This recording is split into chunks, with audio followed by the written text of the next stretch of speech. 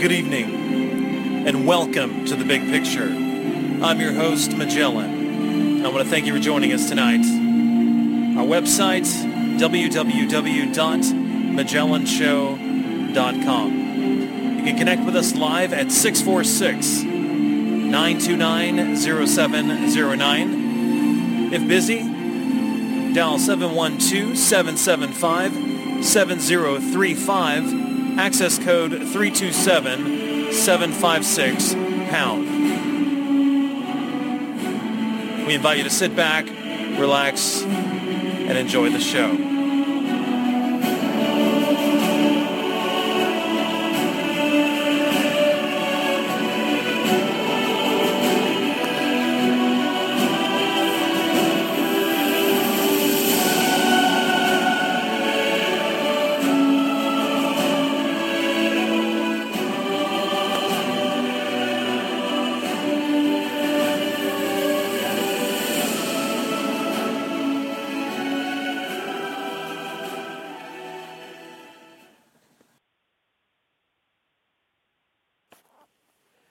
Good evening, and welcome to The Big Picture.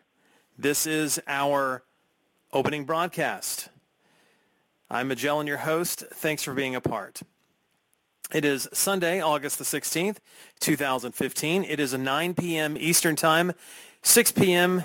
Pacific Time, and wherever you are, we're glad that you're here.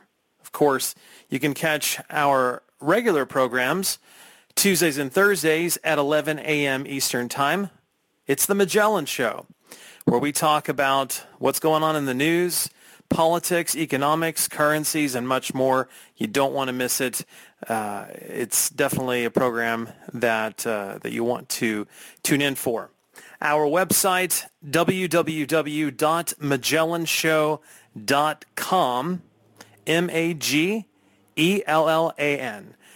You can also follow us on Twitter, at Real Magellan, and our email address. If you want to connect with us, perhaps you would like to ask a question, maybe make a comment, whatever. Our email address is contact@magellanshow.com. Our live number is 646-929-0709. Again, that's 646-929-0709. We have a playback number, and it is 712-775-7039. The access code is 327-756#. We want to especially thank iqdcalls.com for not only posting this program and the archive, which we'll have, but also for announcing it as well. We do appreciate that, and we want to thank them. You can follow us on iTunes if you'd like. Find us over there. And if you want to donate to what we're doing so that you can hear more shows like this, then just jump on our website, Magellanshow.com, click on the donate button, and a gift, large or small, is always appreciated. Well, let's get into the program tonight, and without any further ado, we want to get into the subject matter.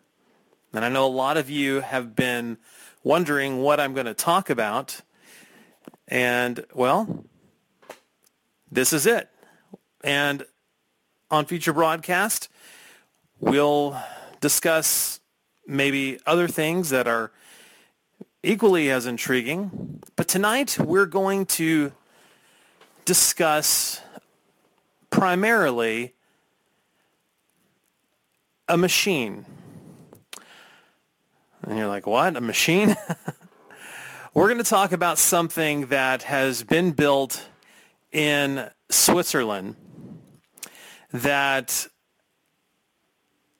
in my view, and as I see it, is definitely playing a key role in prophetic events. What I'm referring to is CERN. Some of you may be really scratching your heads now and saying, well, what is CERN? Some of you probably have heard about CERN. And we're going to just really get into it and talk about some things that may be out of your comfort zone? It may not be, but we're going to get into it, and we're going to go beyond CERN, of course, but we're going to at least start at that point. Well, the question is, well, what is CERN? And what's Switzerland got to do with any of this? And we're going to get to all of that tonight. So don't worry. We're going to make sense of these issues. And it's going to help us answer some questions that I believe a lot of people have right now in 2015. There is a lot of curiosity going on. There's a lot of questions. Folks are asking all the time, where did we come from? Who created the universe? Is there life after death? Is this the end as we know it? Are we living in the final days of Earth's history? Questions.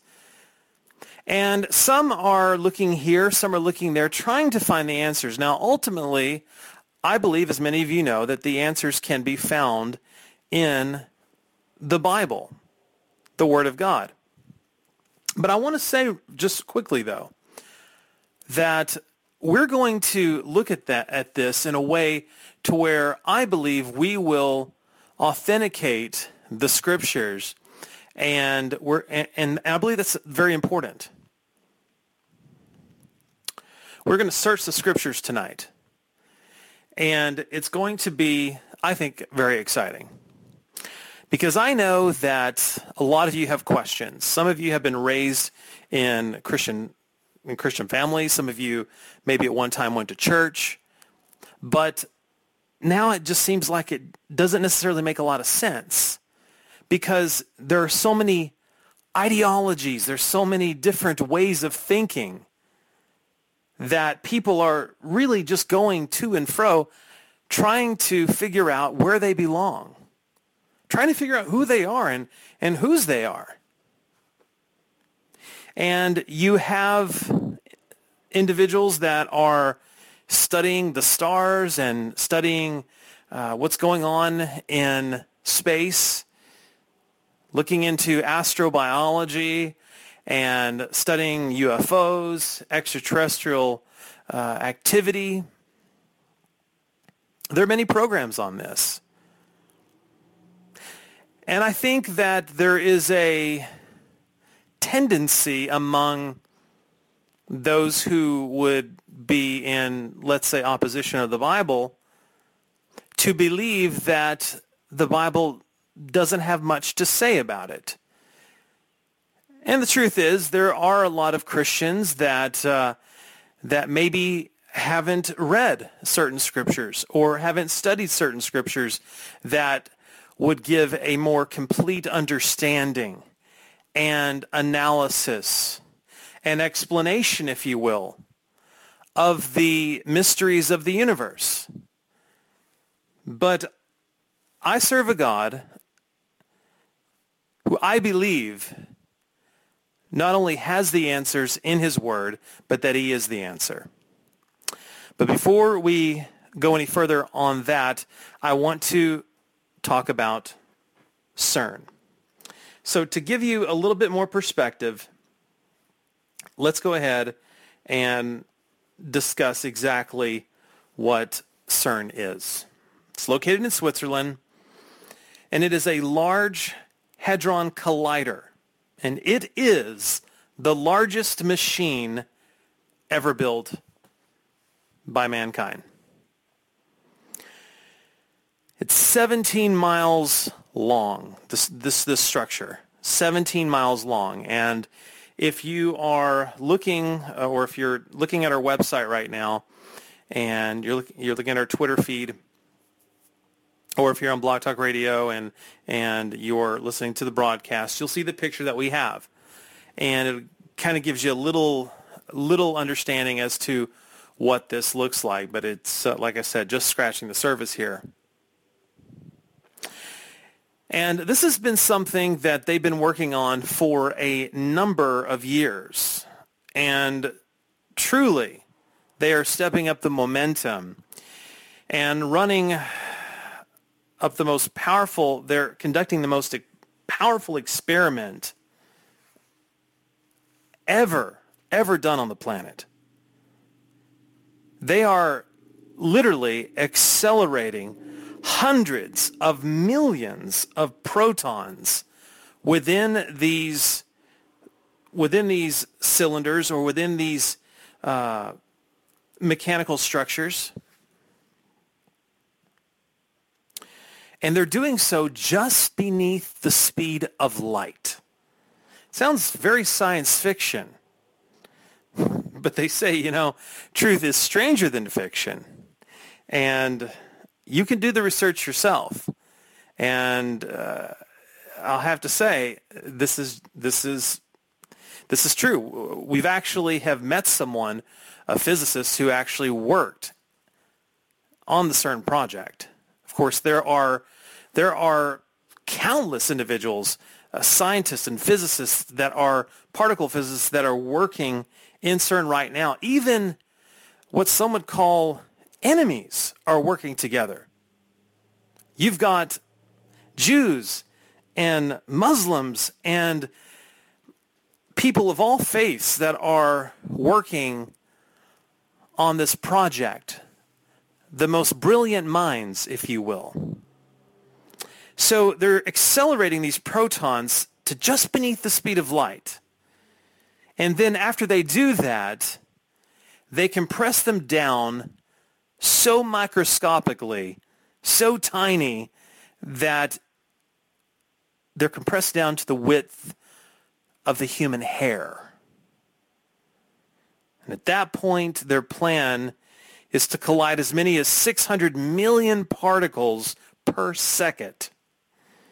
Again, this has never happened in the history of this planet. Some physicists are concerned. They have raised legitimate concerns and fears, and many of these physicists aren't even religious, but they have still expressed a certain degree of caution, and rightfully and understandably so. This is a big deal. The question is, why would some of the most brilliant minds across the globe unite in Switzerland to take on a project such as this? And how does a project like this, CERN, relate with what we're doing in everyday life? And how does it correlate? How does it connect? And by what they're doing over there, can we begin to create a dialogue, a conversation, and look at some spiritual issues as well? Because certainly this CERN project, though it is scientific, crosses over into the spiritual realm. And we will get more into that here shortly. You see, there are some general fears by some within the scientific community that they are opening up what many refer to as black holes. But those that are participating in this project, well, that's exactly what they want to happen. They want this to happen because they are seeking the God particle. The God particle, or as some refer to as the Higgs boson. Now we're talking about particle physics here. But basically, trying to figure out what holds the universe together. Trying to figure out what holds the universe together. And of course, majority of scientists believe in the Big Bang Theory and do not believe in a creator. And so they're trying to understand how it really all began, because sometimes as they study, science isn't really backing up their theories, their evolutionary theories, so on and so forth. So they're seeking this out, hoping that this Hadron Collider known as CERN can help them tap into other dimensions. Now, what's interesting here is that scientists, physicists, those who typically would call themselves atheists or agnostics, certainly unreligious, actually believe in other dimensions, in other worlds, in parallel universes. And this type of belief structure has trickled down into everyday society. And that's why you have those in our world that believe in the paranormal and extraterrestrial activity. A good chunk of Americans believe in extraterrestrials and UFOs. As a matter of fact, in England, more people believe in that than they do God.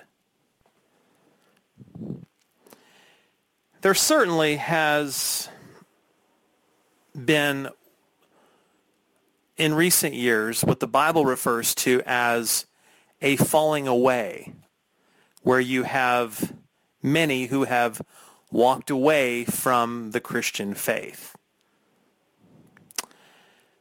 The Bible says that the man of sin, or the Antichrist, the son of perdition, that evil one, would not arise unless there would be a falling away or a rebellion first. So all of this is coming together. And this in and of itself is a fulfillment of biblical prophecy.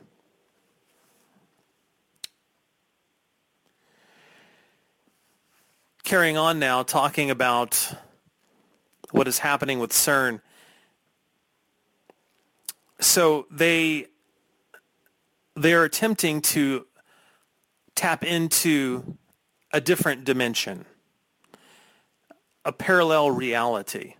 Now, why again do they want to do this? Because they want to connect with the supernatural. They want to be like God. That's the crux of this. Now, if you go back into the book of Genesis and remember the account of Adam and Eve with the serpent, or Lucifer, Lucifer's cunning lie, his presentation basically was this: you partake of this tree and the fruit of this tree, I should say, and you will be like gods. Even though God told you not to, go ahead and partake of it. You won't die. You will be enlightened. Of course, we know the rest of the story. They did not become as gods. They did not think as gods. They were cursed, and they fell from the garden. Of course, it goes way beyond that. And prior to that point, we know that Lucifer was the light bearer in heaven.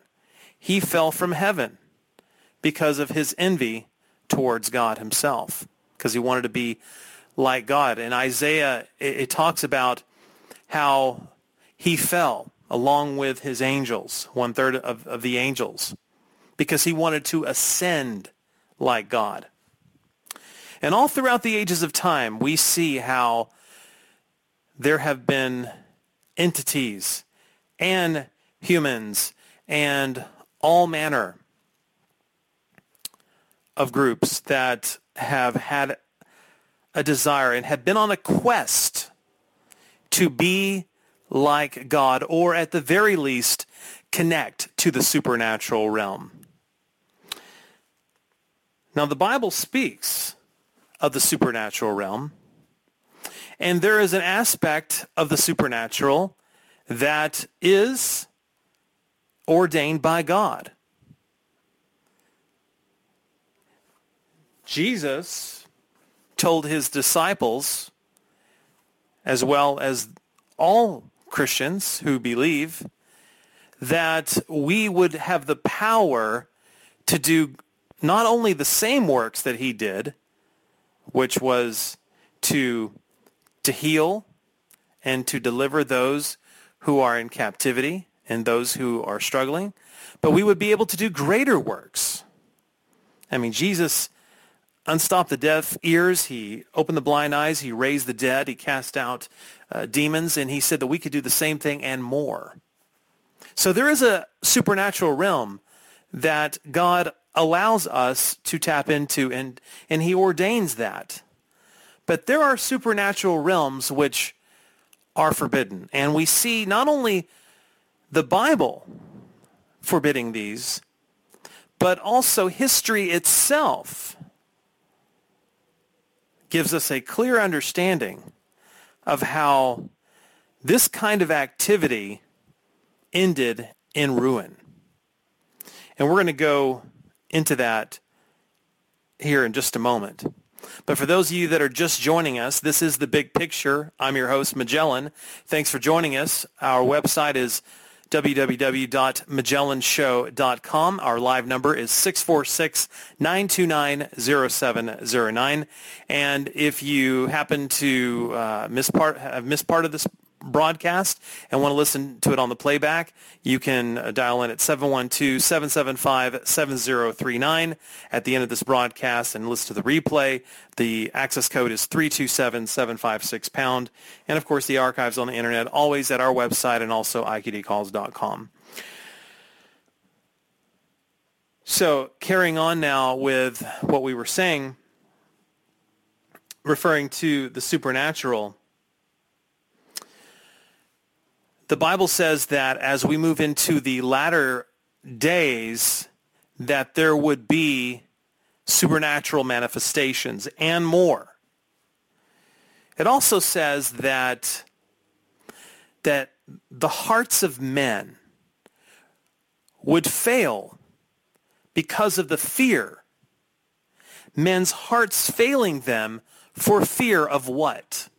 Of those things which are coming upon the earth. Now, those of you who maybe have read a little bit in the book of Revelation, or maybe you've read other writings from Nostradamus to other prophets that may have written about the end of time, you got a little insight as to what would happen in the end of days. Now, sadly, the whole story has not been told, but we're going to share it with you tonight. And for those of you who have been brought up in traditional Orthodox Christianity, this might be something new. And like I said, it might shake you up a little bit or take you out of your comfort zone. And for those of you that would not necessarily align yourself or affiliate yourself with Christianity, you might actually take a closer look, because I'm not here to promote a church. I'm not here to promote a religion. That I want to be known. Am I a follower of Jesus Christ? Absolutely. Jesus said, "My kingdom is not of this world." That's what he said. And his own disciples wanted him to be king over Jerusalem, and he said, "No, you don't get it." I'm just paraphrasing. "My kingdom is not of this world." And so that is the philosophy and the belief that I have. I am a follower of Jesus Christ. And I'll be the first to say that organized religion, although it can do good at times, can also be a failure. Because organized religion puts mankind at the center. And that's the first mistake. That's the first blunder. But getting back to CERN now, we've been talking about this. So they're trying to discover the God particle. We've established that. But has this happened before? At least to some degree or another? Well, maybe. But just to kind of zero in on what the director of CERN has said, I find this to be, who is a scientist himself, I find this to be quite staggering. Mr. Bellucci, who is the director of CERN, says that the Large Hadron Collider could open a doorway to extra dimensions, and out of it might come something to us, or we might send something to it through gravitons, basically these particles or these elements, these gravitational elements that could be carriers or transport these types of messages.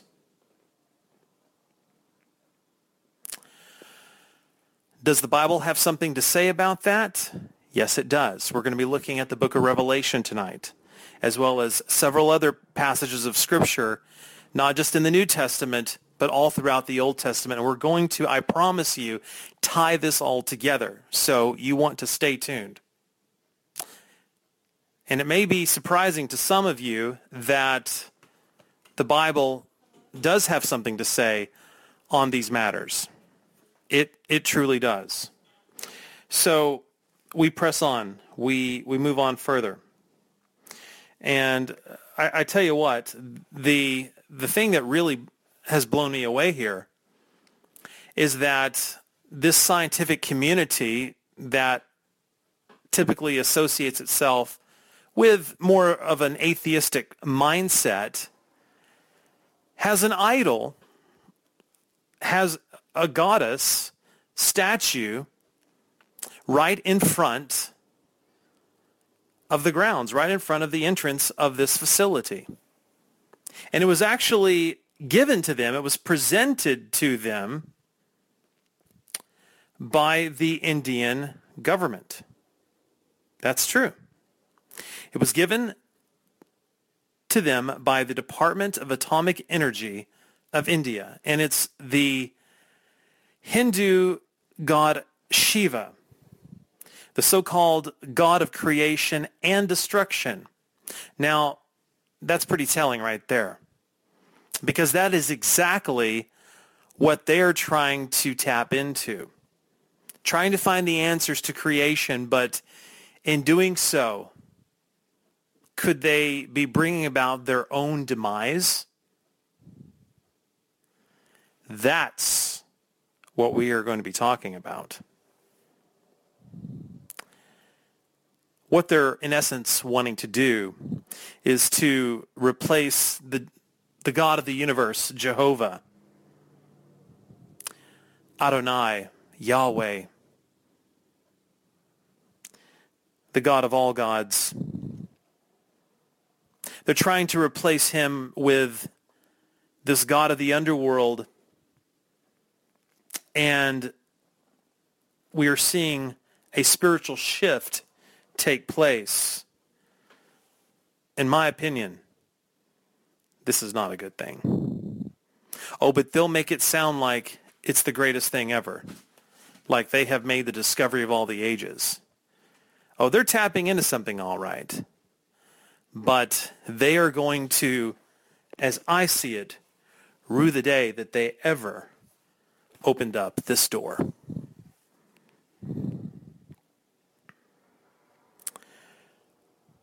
Unbelievable.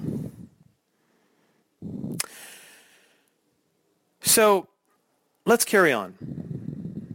Let's carry on a little bit more. And then we're going to talk about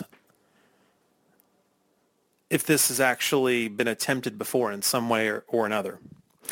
But Einstein actually talked a bit about this, about breaking down atoms, and of course he had no idea that they would take something on like this, knowing that, Einstein lived decades ago. But he said that when you break down these atoms, things become stranger and stranger to the human consciousness and to the observer. And actually, your perception affects the reality which you are seeing. That these particles can vary depending on your perceptions of it. They can look different. They can react differently, etc. Again, I say, how bizarre, how inconsistent with scientific thought, considering that this scientific endeavor is taking on such a spiritual angle to it. The irony in all of this is that they are, in effect, proving the Christian worldview, whether they realize it or not. They're doing so because they are fulfilling Bible prophecy and so much more. What we are witnessing is a spirit of Nimrod. Nimrod is found in the book of Genesis, in the 11th chapter of Genesis. This is referring to the Tower of Babel. Now, Babel was located in what is now present-day Iraq, in the Babylonian region. If you look in the book of Daniel in the Old Testament, you will find that Babylon was the head of gold in that prophetic dream. But we won't focus on that too much tonight. But the story and the account of the Tower of Babel, many are familiar with this story, even those who don't affiliate themselves with Christianity, because it's such a remarkable story. And I believe that it teaches us so many lessons. So let's look at this passage in Genesis and pay close attention to what it says. It says, "Now the whole world had one language and a common speech. As people moved eastward, they found a plain in Shinar and settled there. They said to each other, 'Come, let's make bricks and bake them thoroughly.' They used brick instead of stone and tar for mortar. Then they said, 'Come, let us build ourselves a city with a tower that reaches to the heavens, so that we may make a name for ourselves. Otherwise, we will be scattered over the face of the whole earth.'" Now, Nimrod, of course, was the king of this people. But notice what it says in verse 4 of Genesis 11. "Come, let us make ourselves a city, a tower that reaches to the heavens, that we may make a name for ourselves." We see that pride of wanting to be something great. Now, as a follower of Jesus, as you study his teachings, you know that Jesus said that if you want to be the greatest among many, you must become a servant. This was not only the message that he preached, this was the message that he lived by. But they said, "Let us make ourselves a name, a great name, or we'll be scattered over the earth." In other words, nobody will know who we are. Verse 5, "But the Lord came down to see the city and the tower the people were building. The Lord said, and this is verse 6 of Genesis 11, if as one people speaking the same language they have begun to do this, then nothing they plan to do will be impossible for them. Come, let us go down and confuse their language so they will not understand each other. So the Lord scattered them from there over all the earth, and they stopped building the city. That is why it is called Babel, because the Lord confused the language of the whole earth. From there, the Lord scattered them over the face of the whole earth, and there we find the story of the Tower of Babel. Verse 6, I believe, is the most interesting part of this passage, because God himself says that if they were to continue doing what they were doing, that nothing would be impossible. In other words, that they would have achieved their goal had the God of the universe not intervened, that they would have achieved their goal. I'm not saying this. This is what the Word of God says. And if so, how is this possible? Obviously, they did not have the technology, the constructing power, the equipment. They did not have cranes. And I mean, you look at the tallest structures in the world today in 2015, and where is it, in Dubai? You know, and some of these structures are 1,000, 2,000 feet high, and much higher, I'm sure, than the Tower of Babel. But God says that had they continued, nothing would have been impossible for them. How does all this work? There's no way. I mean, they could have built it for miles and miles into the heavens, theoretically. And even if they could have, they still would not have reached heaven. I mean, you can fly at 36,000 feet in an airplane and not reach heaven. Even the space shuttle going into outer space has not reached heaven. How on earth could this be?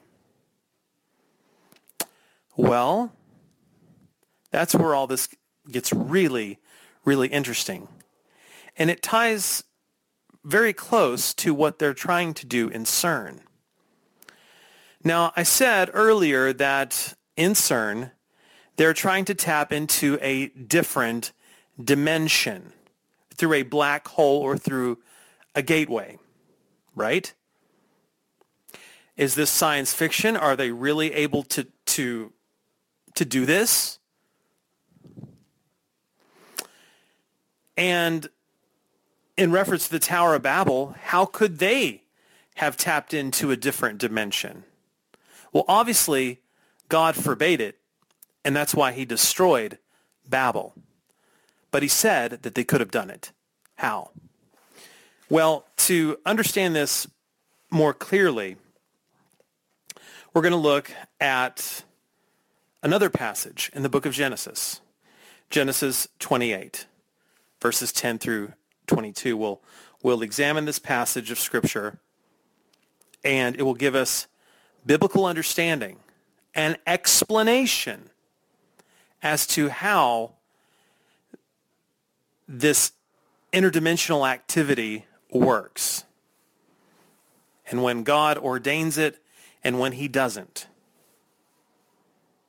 And just to pause,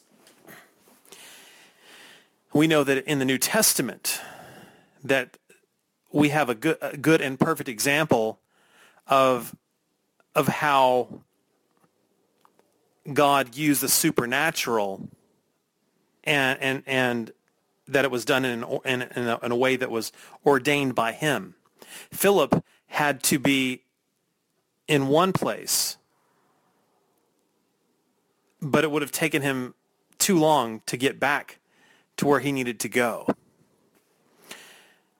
So God actually teleports, if you will, Philip. He had, if I remember correctly, he had baptized the Ethiopian, and he needed to get back to Jerusalem, and so God actually teleported him back there. Find it. You'll find it in the scriptures. But we're not going to talk about Philip.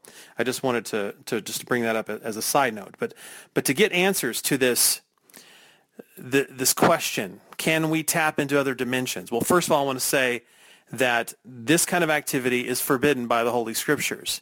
And when you attempt to circumvent Jesus Christ, it will always end in peril. It will always end in destruction. Jacob's dream. So I'm not going to read all of this, but let's drop down to verse 16 of Genesis chapter 28. When Jacob awoke from his sleep, let's actually back up. Let's back up a little bit. In verse 12, it says that Jacob had a dream in which he saw a stairway resting on the earth. Interesting. A stairway resting on the earth with its top reaching to heaven. And the angels of God were ascending and descending on it. There above it stood the Lord, and he said, I am the Lord, the God of your father Abraham and the God of Isaac. I will give you and your descendants the land on which you are lying. Your descendants will be like the dust of the earth, and you will spread out to the west and to the east, to the north and to the south. And all peoples on the earth will be blessed through you and your offspring. I am with you, and I will watch over you wherever you go, and I will bring you back to this land. I will not leave you until I have done what I have promised you. Now, let me just say something very quickly here. We know that God changed Jacob's name to Israel. And that's why, even to this day, the Middle East, especially the nation of Israel, is so important to the Jewish people, and why there is a biblical importance there, because God promised it. But talking about this ladder in this dream, this stairway, many of you have heard the reference Jacob's ladder, but this is a stairway. So he was able to see angels ascending and descending, angels of God, of course. And he, above it, he also saw God, just right there in the clouds, almost as if they were entering and exiting through a gateway. Because when you consider how far heaven is away, light years away, if you will, this was, in effect, a means by which God and his angelic entities were passing back and forth through this gateway and having an encounter, a holy encounter with Jacob, who would soon be named Israel. And this was a supernaturally ordained occurrence. Because when Jacob wakes up from his dream, he says, surely the Lord is in this place, and I was not aware of it. He was afraid and said, how awesome is this place? This is none other than the house of God. This is the gate of heaven. Notice that verse. So I'm not just giving you, sci-fi kind of language here.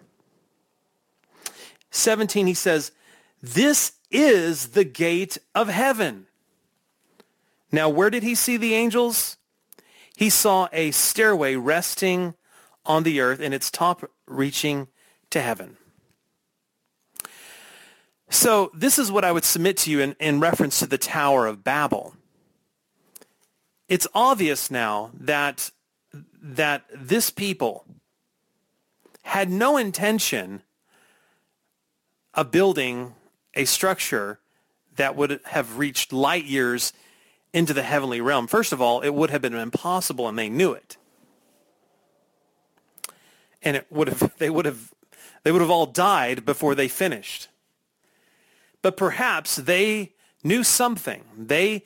Perhaps they knew they tapped into the supernatural realm, or were about to, as they were to get to a certain point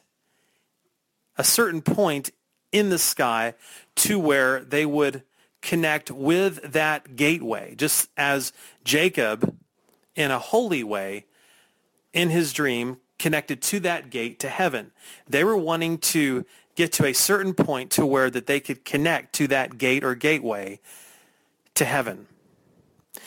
And to do so in a way that displeased God.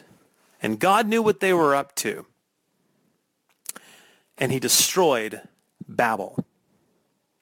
He destroyed it, scattered them, confused their language. They were not able to succeed. The question is, what came over them? What possessed them to think that they could just unilaterally, just with their own might and power, ascend into heaven and ascend to that level? Well, Satan, or Lucifer, tried it.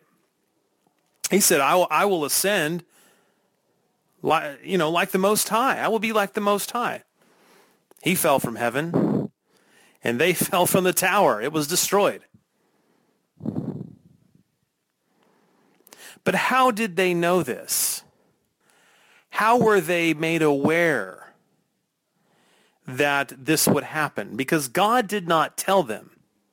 Oh, God had an encounter with Jacob, yes, in his dream. God had an encounter with Philip when he was transported or teleported to another part of the region, supernaturally. But how is it that this people group attempted or even knew to attempt something like this? This is what we're going to try to answer tonight and to give you some understanding. Now, remember what we said earlier about Nimrod? He was the king or the great ruler over this people. Now, Nimrod was actually the great grandson of Noah. And that's important. And we'll tell you why in just a little bit. But I believe that the spirit of fallen angels, that truly the demonic realm had certainly overtaken Nimrod. He was an evil man. He was in rebellion against God, and he knew that this Tower of Babel, which he presided over, would be a way in which to reach God. Just like Lucifer and his failed attempt. And every other person that has tried to do that.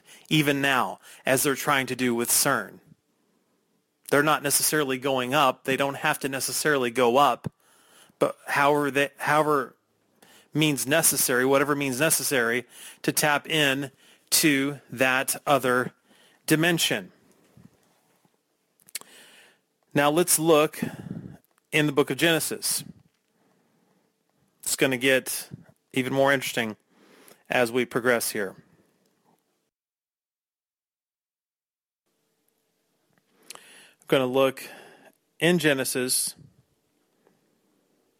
along about the 6th chapter, Genesis chapter 6.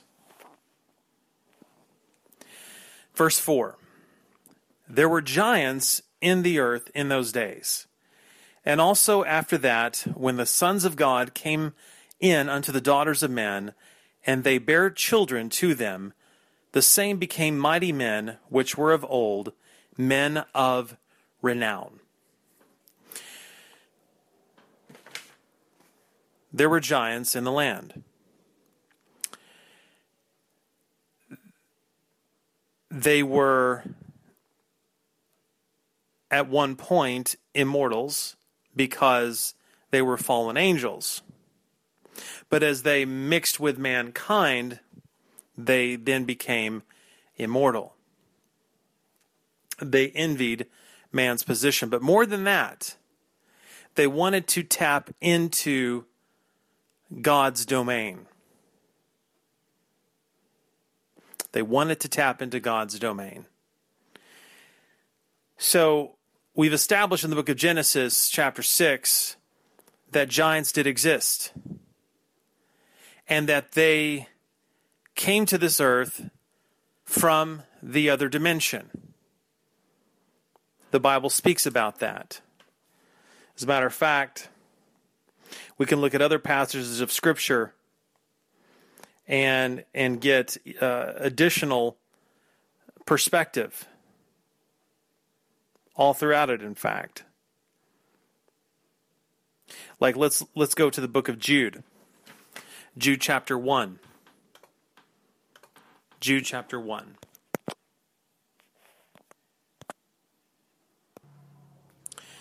Jude 1, and we'll look at verse 5. Now I desire to remind you, though you know all things once for all, that the Lord, after saving a people out of the land of Egypt, subsequently destroyed those who did not believe. And angels, now remember the word angel means messenger. There are some angels that are good and there's some angels that are evil. And you got to know the difference. That's why in the Bible it refers to angels of the Lord or fallen angels. But that word means messenger. And the angels did not keep their own domain, but abandoned their proper abode. In other words, they weren't content being who they were, the entities that they were. He has kept it in eternal bonds under darkness for the judgment of the great day.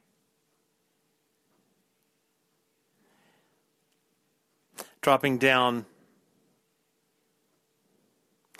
in verse 8, yet in the same way, these men also by dreaming defile the flesh and reject authority and revile angelic majesties. Verse 14 of Jude 1 says, it was also about these men that Enoch, in the 7th generation from Adam, prophesied, saying, behold, the Lord came with many thousands of his holy ones to execute judgment upon all and to convict all of the ungodly of all their ungodly deeds, which they have done in an ungodly way, and in all the harsh things which ungodly sinners have spoken against him. These are, and it goes into more details there. So what Jude is saying, and we didn't have a chance to read the first part of Jude,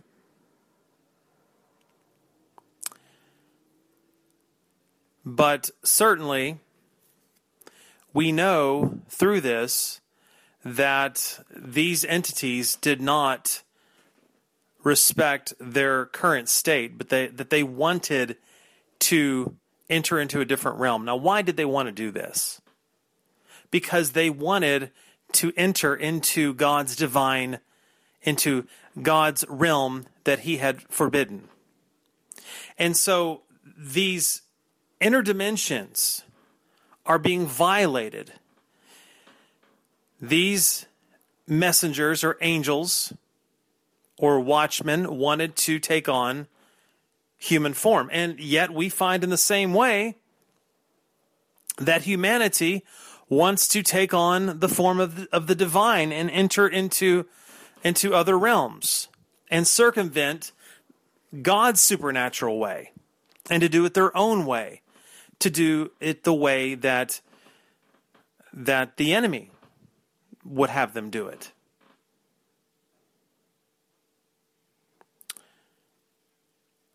But all of this is an example of how this spirit of Nimrod, of Babel, is in existence in the world even to this day. To be like the Most High, or to break into that other dimension.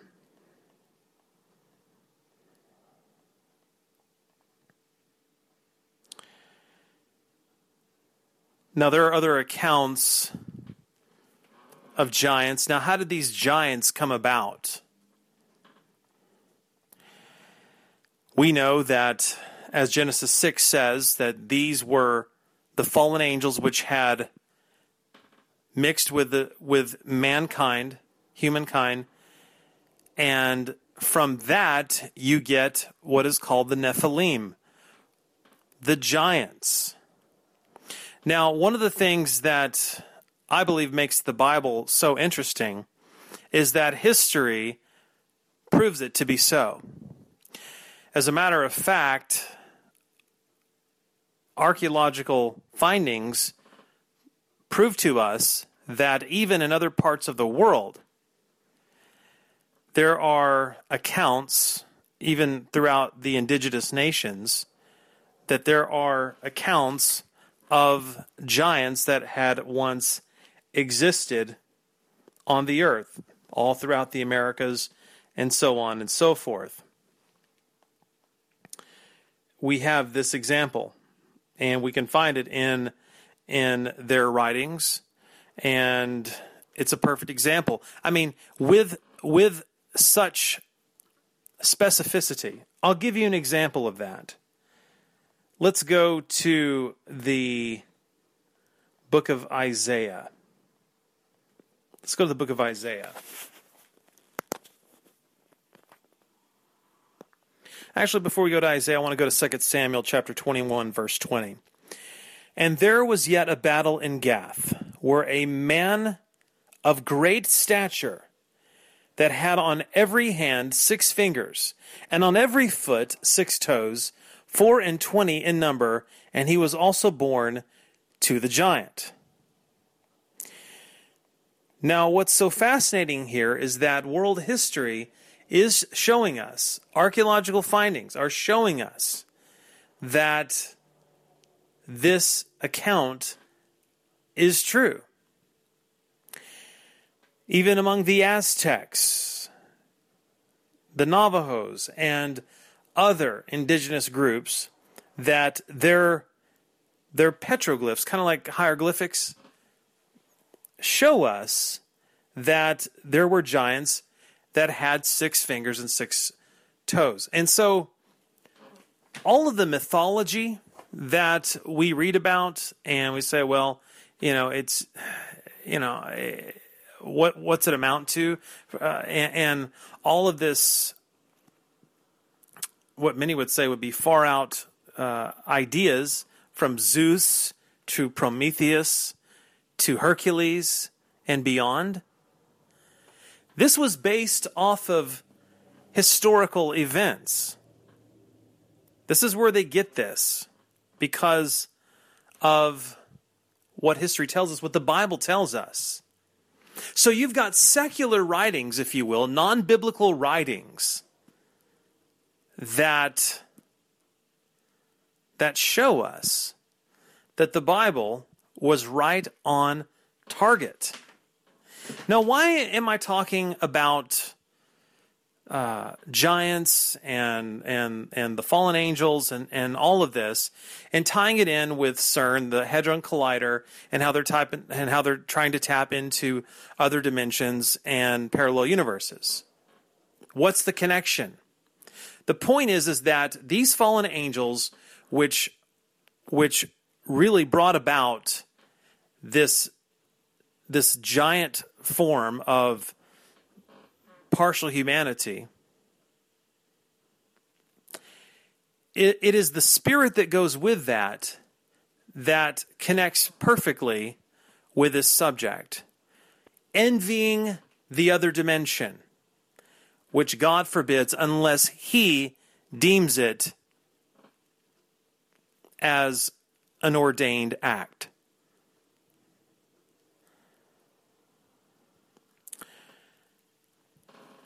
In the book of Peter, 1 Peter chapter 3, talking about Jesus, in verse 18, for Christ also died for sins once and for all, the just for the unjust, so that he might bring us to God, having been put to death in the flesh, but made alive in the spirit, in which also he went and made proclamation to the spirits now in prison, who once were disobedient, when the patience of God kept waiting in the days of Noah, during the construction of the ark, in which a few, that is 8 persons, were brought safely through the water. Now, why was Noah's family saved? The only family saved? It says that Noah and his family were perfect in the sight of God.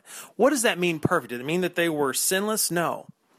But in the original Hebrew language, that word perfect meant complete or completely human. They were the only ones who were not part of that fallen race, and they were saved through the flood. And the giants, or the Nephilim, who had envied their positions as they had come originally from fallen angels, were destroyed. They were destroyed. Now, this is all part of Satan's plan, all part of his plan to pollute the lineage of Jesus Christ, and also his plan to cause humanity to envy other positions throughout the universe and to try to ascend like God. But Jesus, it says here that Jesus, after being crucified and put to death, was made alive in the spirit, but during that time, he went into that spiritual prison and he proclaimed the truth to them. So, what are we saying? Now, of course, the giants popped back up again after the flood. We know this to be true because during the times of Joshua and Caleb, there were giants. That's true. Remember the story of Caleb? He said, I think we can take it on. The 12 spies. Now there's giants, but God's going to go before us. Story with David. David killing Goliath. Goliath's like almost 10 feet tall. That's not human.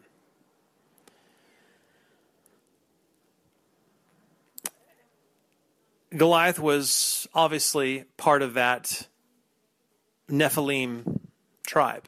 And even archaeological findings are showing us there's those skeletal remains that are obviously from giants.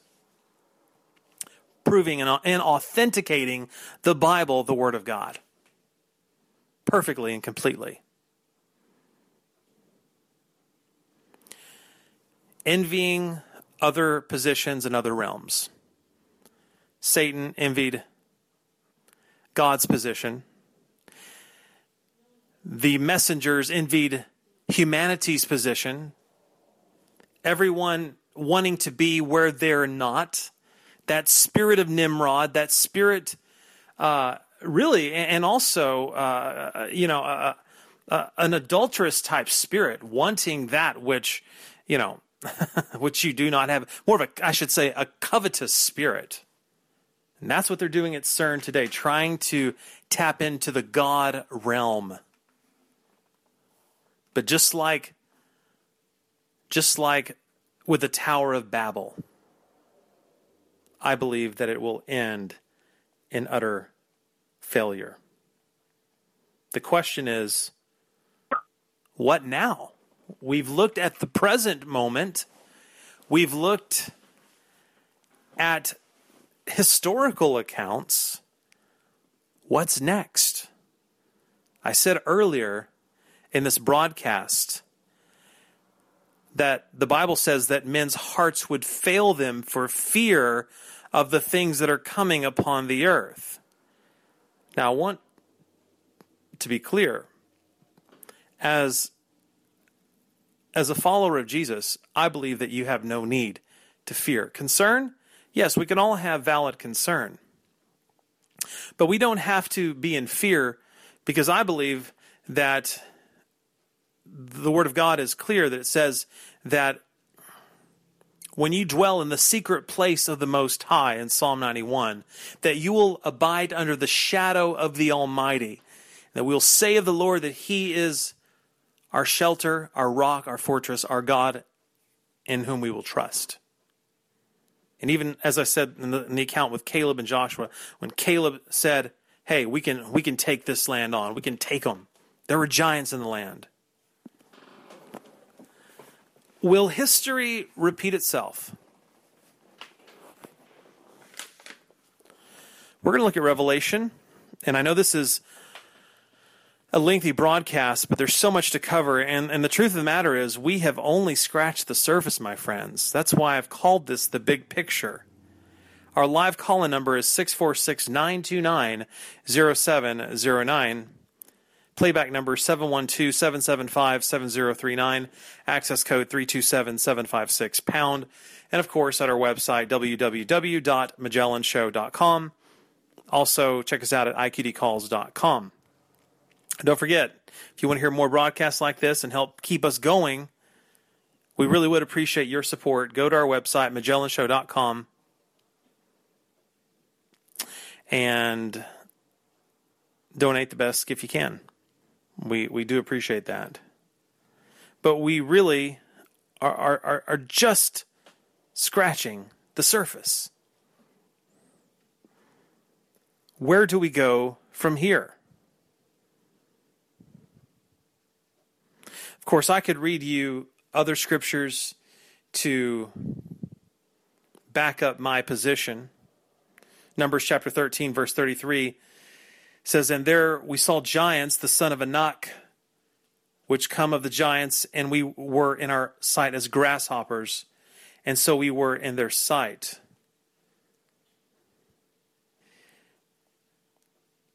But I believe that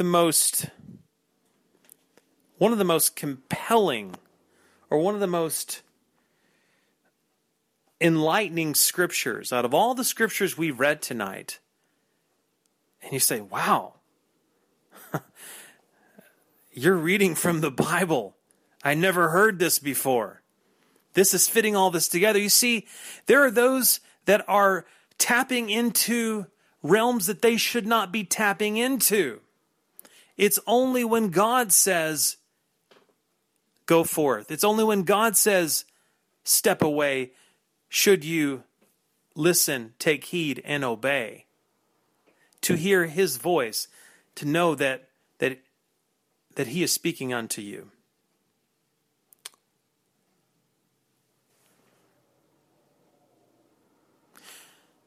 God forbids us to tap into these other dimensions unless He gives us the authority to do so. But the scripture that I believe really just blows me away here, Luke 17, verse 26, check this out. As it was in the days of Noah, so shall it be also in the days of the Son of Man, or what it's saying is the coming of Jesus. So what happened in the days of Noah? Well, what was happening in the days of Noah? There was wickedness, of course, just like there is now. There was perversion, just like there is now. There was evil, just like there is now. But what else? What else? There were giants in the land. There was corruption. Isn't it interesting that even now, there are those in our society that are not content. They're not content with who they are and what they are and how God made them. They want to be something else, something different. And that's just the tip of the iceberg. And there is this fascination with the spirit world, with the dark side, but they call it the light. It's just a false light. It's a counterfeit light. Circumventing or bypassing what I believe is the true light. Jesus said, I am the light of the world.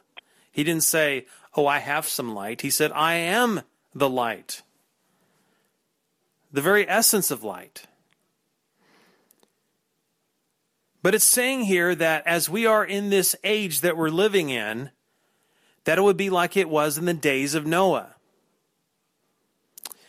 The Bible also says that the Babylonian spirit would also be present in the times in which we're living in today, the end times. Now, that region of the world where Babel was, the Tower of Babel, was also the Babylonian region, present-day Iraq. But it's not talking specifically about Iraq today. We don't want to take that too literally. What it's saying here is that spirit of Babylon is alive and well today. The spirit of evil, the spirit of perversion, the spirit of idolatry, all that is against God. And that there are those that are wondering, that are searching, they're on a journey, trying to find the pathway to God. Have you heard those that are very ecumenical or very interfaith minded, and they say, well, all paths lead to the divine. And there are many programs, similar to programs like this, that talk about connecting with the other realm. They talk about spirit guides and archangels and messengers and UFOs and aliens, etc.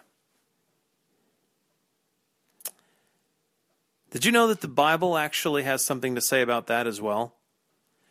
And that there are things that are happening right now that would astonish you? You see, the enemy, the light bearer, the false light, the one that brings about false light, Lucifer, would have you think that there is a new revelation that you have discovered. Astrobiology, UFOs, extraterrestrial activity, all of this stuff. When the truth of the matter is, the Bible spoke of it thousands of years ago. And other religions from around the globe and archaeological findings prove that the Bible was true in its account of the flood and of the fallen angels and of the giants. Even in the Chinese language. And in China, they're predominantly Buddhist. But you know how in China they got the different characters for their letters. It's you know how it is.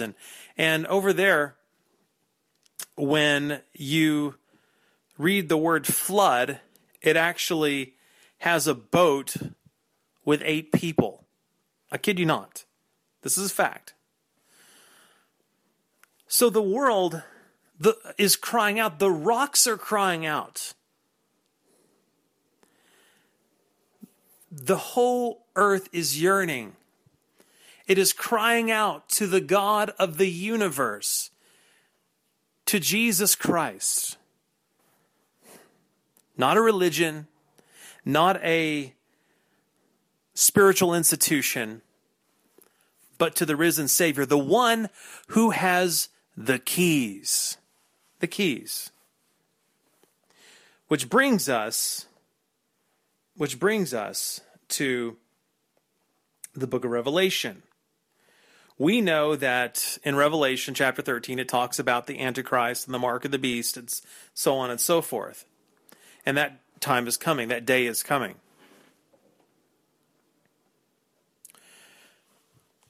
But we know that the scripture says that Jesus has the keys to death, hell, and the grave.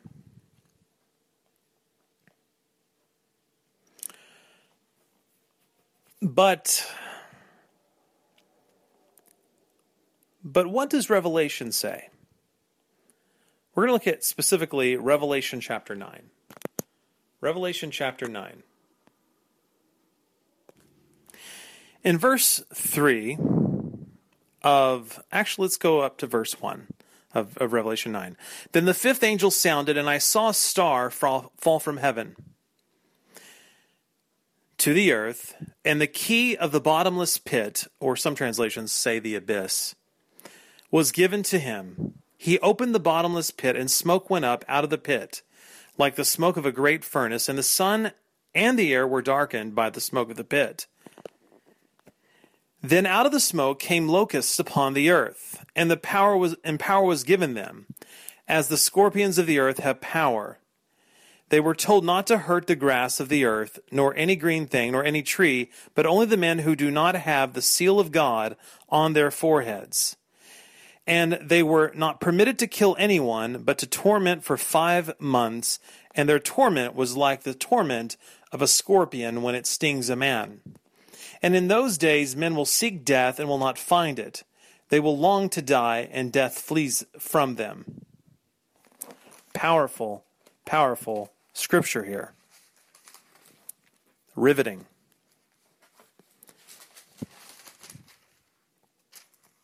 Dropping down a couple of verses. It says in verse 11, they have as king over them the angel of the abyss. His name in Hebrew is Abaddon, and in the Greek he has the name Apollyon. The first woe is past. Behold, 2 woes are still coming after these things. Apollyon, the angel of the abyss. Where is the abyss? I believe, and I believe that Scripture points to this, that the abyss or the bottomless pit or hell or whatever you want to call it is in the center of the earth. Notice what it says here in reference to what happened with the rebellion that the children of Israel had carried out. I want you to see what I'm saying here, and it'll kind of tie all this together a little bit more. Numbers 26, verse 10. The earth opened its mouth and swallowed them up together with Korah. Now, Korah was the head instigator or the one who had led this rebellion against Moses, rebelling against the Ten Commandments and God's law. So the earth opened its mouth and swallowed them up with Korah, and fire devoured 250 of their followers.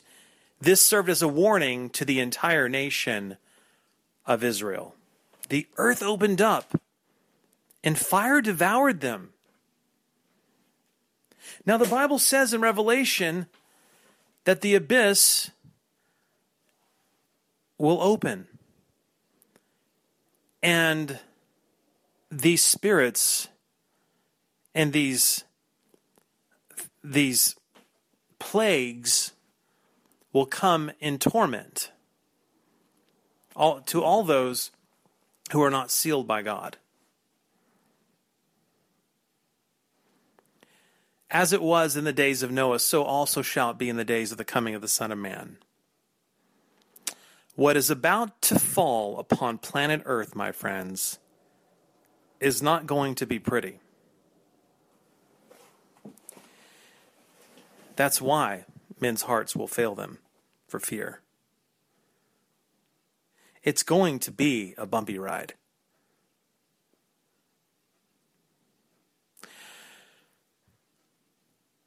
There's more to the story.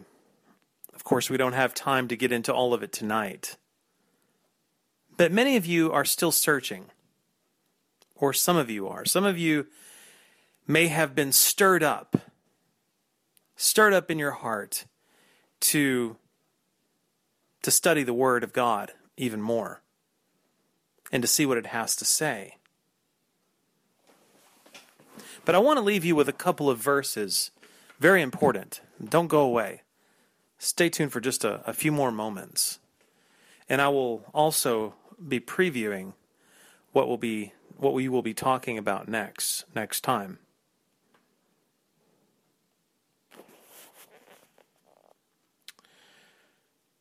Isaiah chapter 13,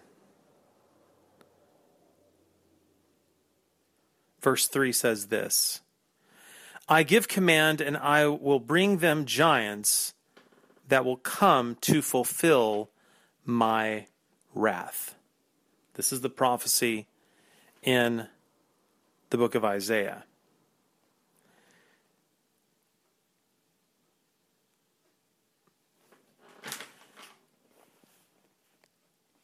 The Babylonian spirit is here.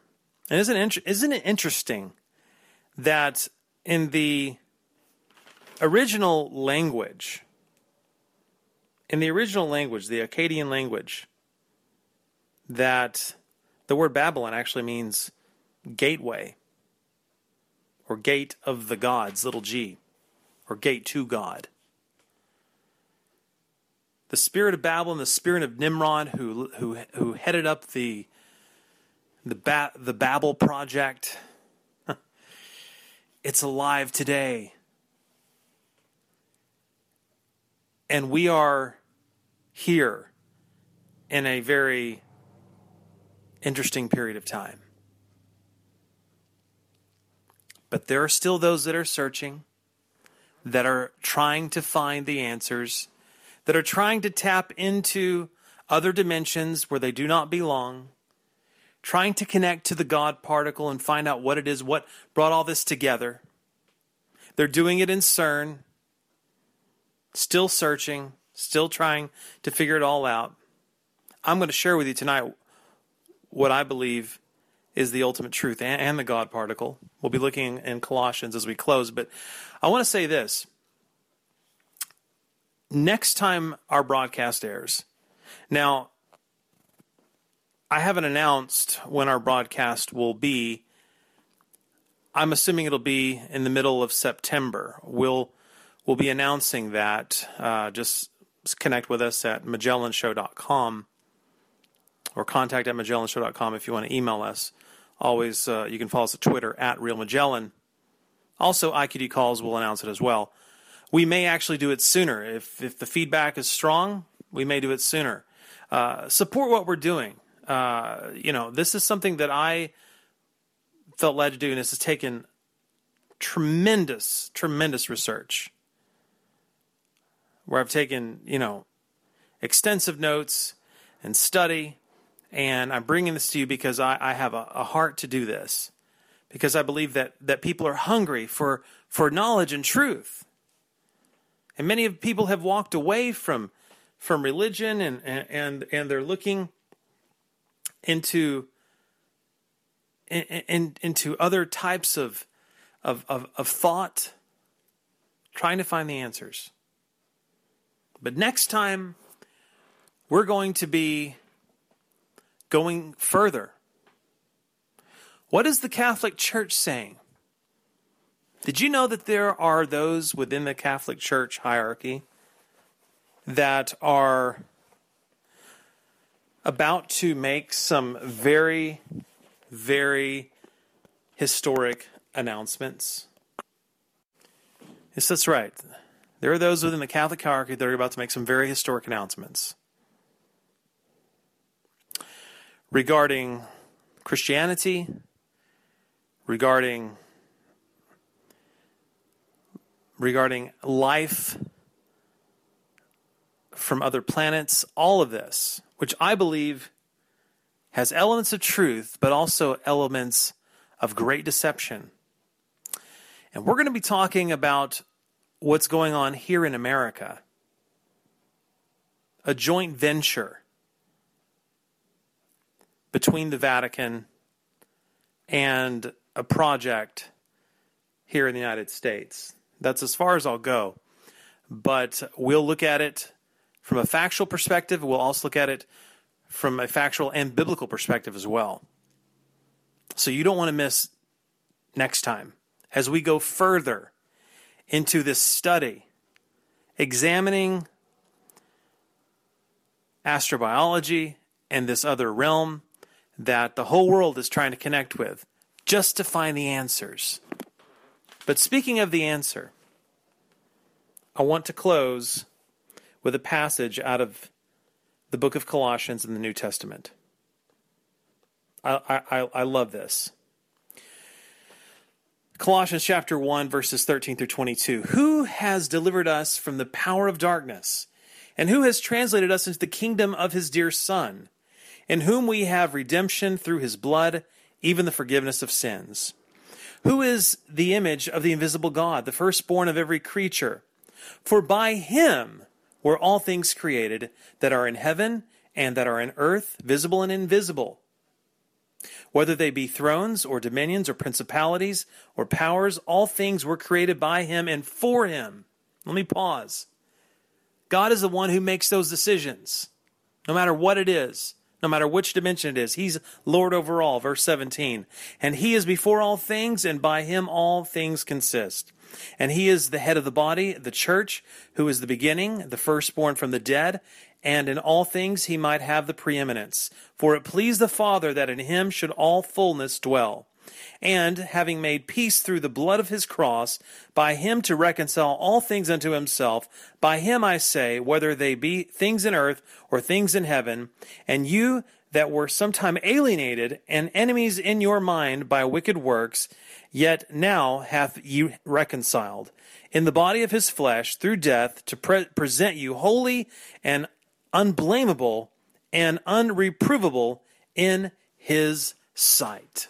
Bottom line, Jesus is the God particle. He holds it all together. By him all things are made and are created. He controls all the dimensions. We don't need CERN. We don't need the Tower of Babel. We don't need all these things, and no matter what the enemy tries to do. You know, when Jesus was just a baby, there was a decree to destroy the firstborn. Satan tried to stop it. Satan tried to send his fallen angels to cross over into the other dimension, to create these giants so that it would pervert and pollute mankind, humankind. But God blocked it so that Jesus would be the perfect Savior and sacrifice. That's why the book of Matthew chapter 21 goes to the entire genealogy of Jesus Christ to prove who he is and who he was. But he is the great I am. He is the light. He not only has light, he is light. And so I'm not talking about a church tonight. I'm not talking about a religion tonight. I'm talking about Jesus. Now I know that there are those who have tried to hijack Christianity, and they're still doing it. Next time we have a program, The Big Picture, we're going to talk about what the organized church is trying to do and what belief system they're trying to propagate.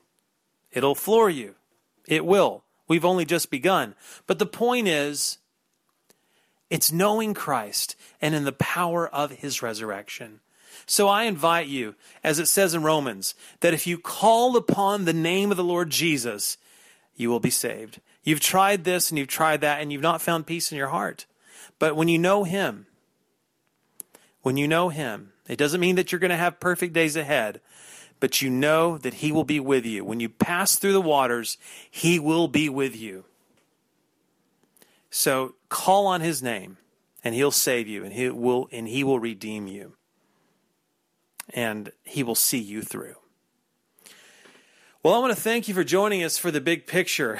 And it was a big picture tonight. My prayer is that the truth of what I've shared would enter into the hearts of those that have listened tonight and to you all. And that it would cause those of you who study the Bible to dig a little deeper. And those of you that maybe never read the Bible to check it out and to say, hey, you know what? The Bible is not some irrelevant book like the mainstream wants to say it is, but it actually has the answers to a lot of these questions. And that the New Age movement doesn't have a corner on things. but rather they have perverted these things and have twisted them. But we have to know our rightful place. We are children of God as we call on the name of Jesus. And let's let God be God and let his enemies be scattered. I want to thank you for joining us for The Big Picture. This is Magellan. Our website, MagellanShow.com. Our email address, contact@MagellanShow.com. Our Twitter, @RealMagellan. A big thank you to IQDcalls.com for posting this program. We'll see you next time, middle of September sometime, but, depending on feedback, we may do it sooner. We'll make the announcements based on that, and we'll go accordingly. So have a great evening. Thanks for spending your Sunday night with me, or you may be listening to this on demand. If so, thanks for joining us whenever you're listening to it. And we'll see you guys on Tuesday as we bring you the latest news, the latest political news, currency news, global news, fair and to the point and without a lot of spin and just get to the facts on the Magellan Show. This Tuesday, it's the day after tomorrow, 11 a.m. Eastern Time. Don't miss it. Have a great evening, my friends. This is Magellan.